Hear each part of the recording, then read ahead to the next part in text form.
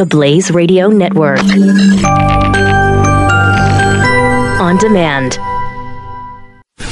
Glenn Beck. The Blaze Radio Network. I had an interesting email exchange with my good friend Don Imus, who is no longer doing the Imus in the Morning program.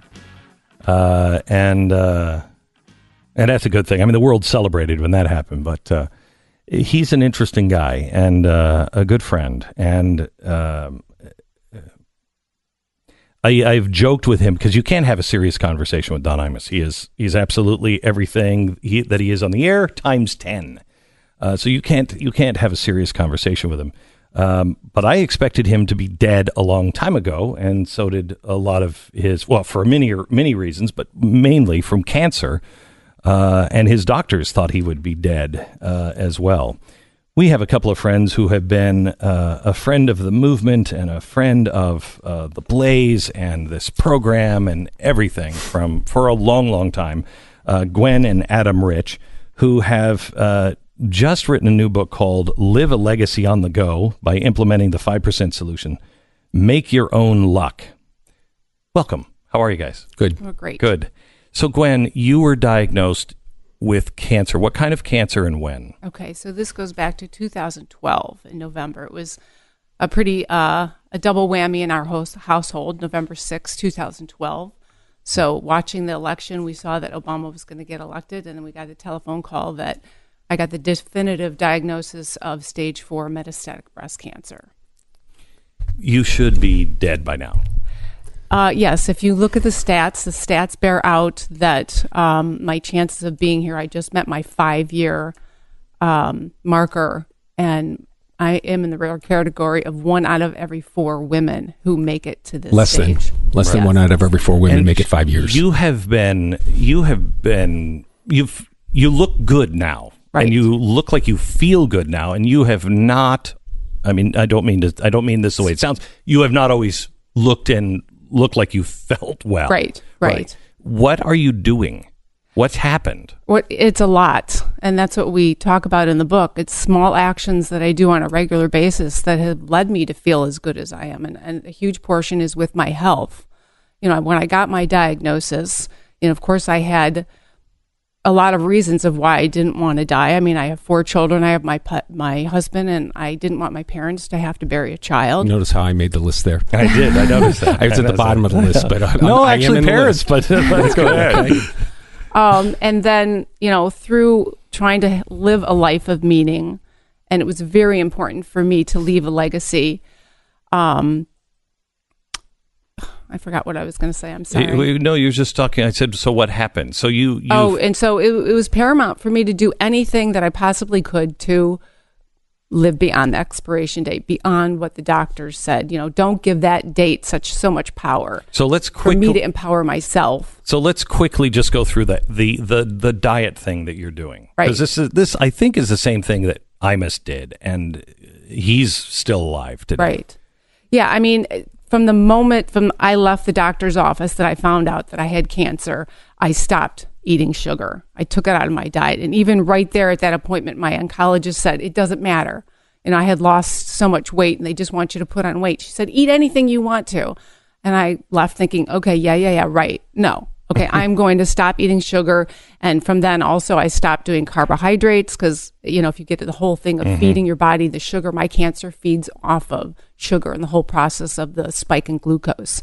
And so changing my diet was like a no-brainer. I want to do whatever I can so I can see my kids and those life cycle events that we all take for granted that we're going to be here for. So what's your diet?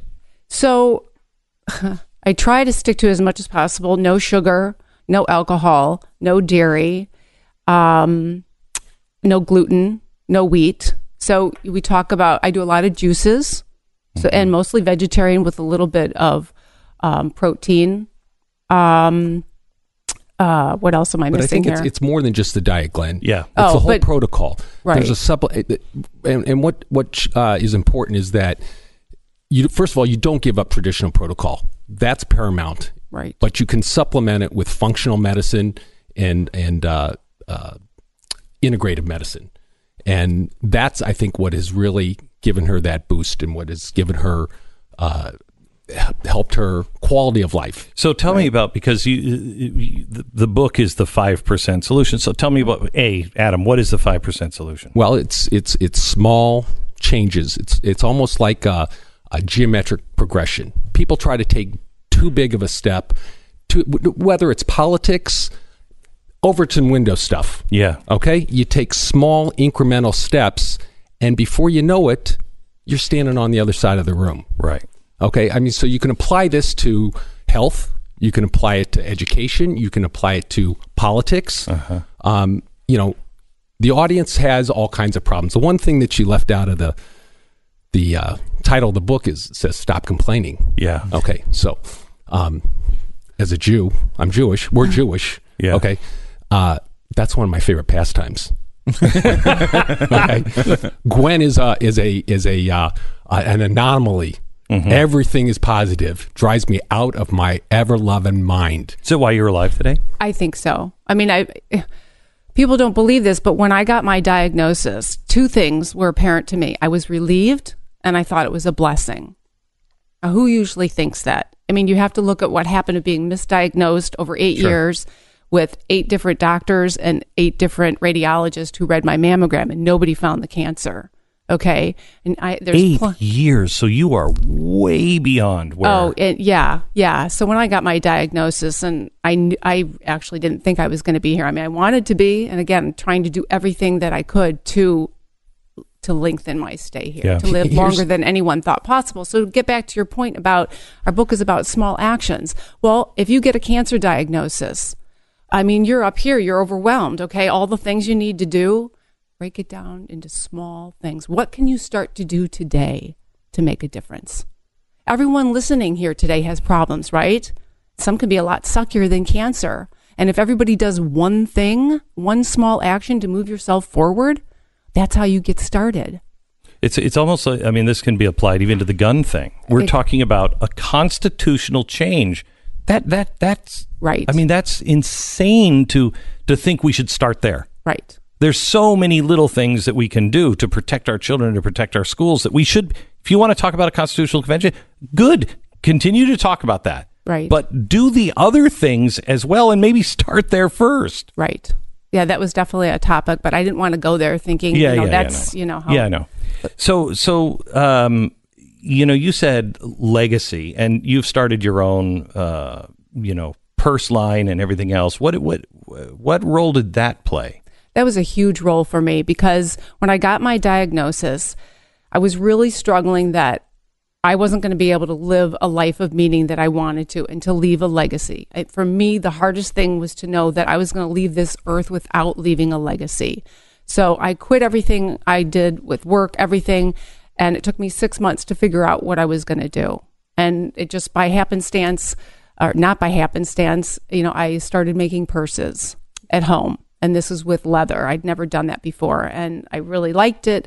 And it was around the holidays. And I thought, okay, I'm going to make purses for the women in my life for the holidays. And so when I thought about my mom, and all the things that had to be special and the functionality, and she's a cancer survivor, that's when the light bulb went on, where I can take my passion of sewing and take it towards handbags that raise money for breast cancer research, bring awareness, and help comfort and connect with the cancer community. So that was my first thing, that where I could be doing something I was passionate about, because the key here to find a solution to your problems is to use your passion. Find your passion. Find something that you love. And so my handbags were my legacy. My children came up with the Gwen Marie. We called it Gwen Marie Collection. And from there and my journey, I want to impact more people with my story. I think so many people can be helped through my story. So then it was the website, The Rich Solution, and now it's the book.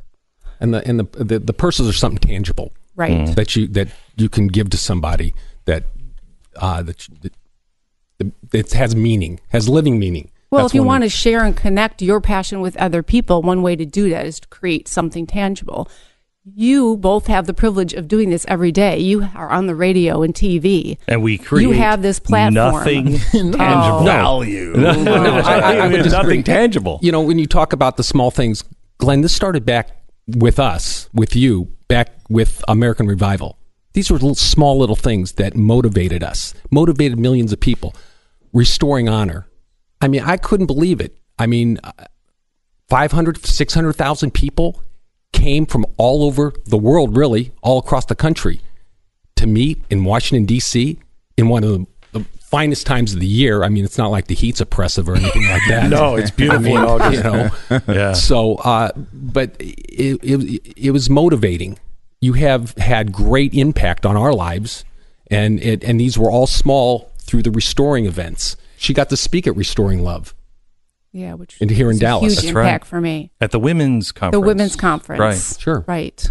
Yes, that was a life-changing event for us, just like most of the restoring So events. the point here, and I enjoyed reading your work and your thoughts and Thank you. and what you're doing, and it's a entire healing process. It's not just food. No. It's And it's not just cancer. right. I mean, listen, you want to know what's fun in the Rich household on a Saturday night? I mean, Good God, do I want to hear this, Gwen? I mean, listen, we have a son who's bipolar. Okay, I mean, you never know what's coming down the pike there. We have a daughter who is diagnosed with lupus. We have a son who was diagnosed with something called thoracic outlet syndrome, who got hooked Glenn on can speak to that. opiates. Fun at the Rich household on a Saturday night when he's going through withdrawals. Man, you haven't seen living when you're dealing with that. That's some fun stuff. And you say this with a smile on your face, which is I say it with amazing. a This is the point of the book. You're still positive. Everybody has Well, these you things. have to be, and it's a mindset if you want to overcome your problems. And we wrote this because I think a lot of people complain, and so it's you have two choices when you have problems. You can complain or you can find a solution. Or you can use the concept of achar Right. achar Achar ayut. ayut. Achar ayut. It's a I'm glad you principle. said that because I couldn't achar say it when I read it. ayut. Okay, it's a Yeah. principle in Judaism of taking responsibility for your own actions. Right.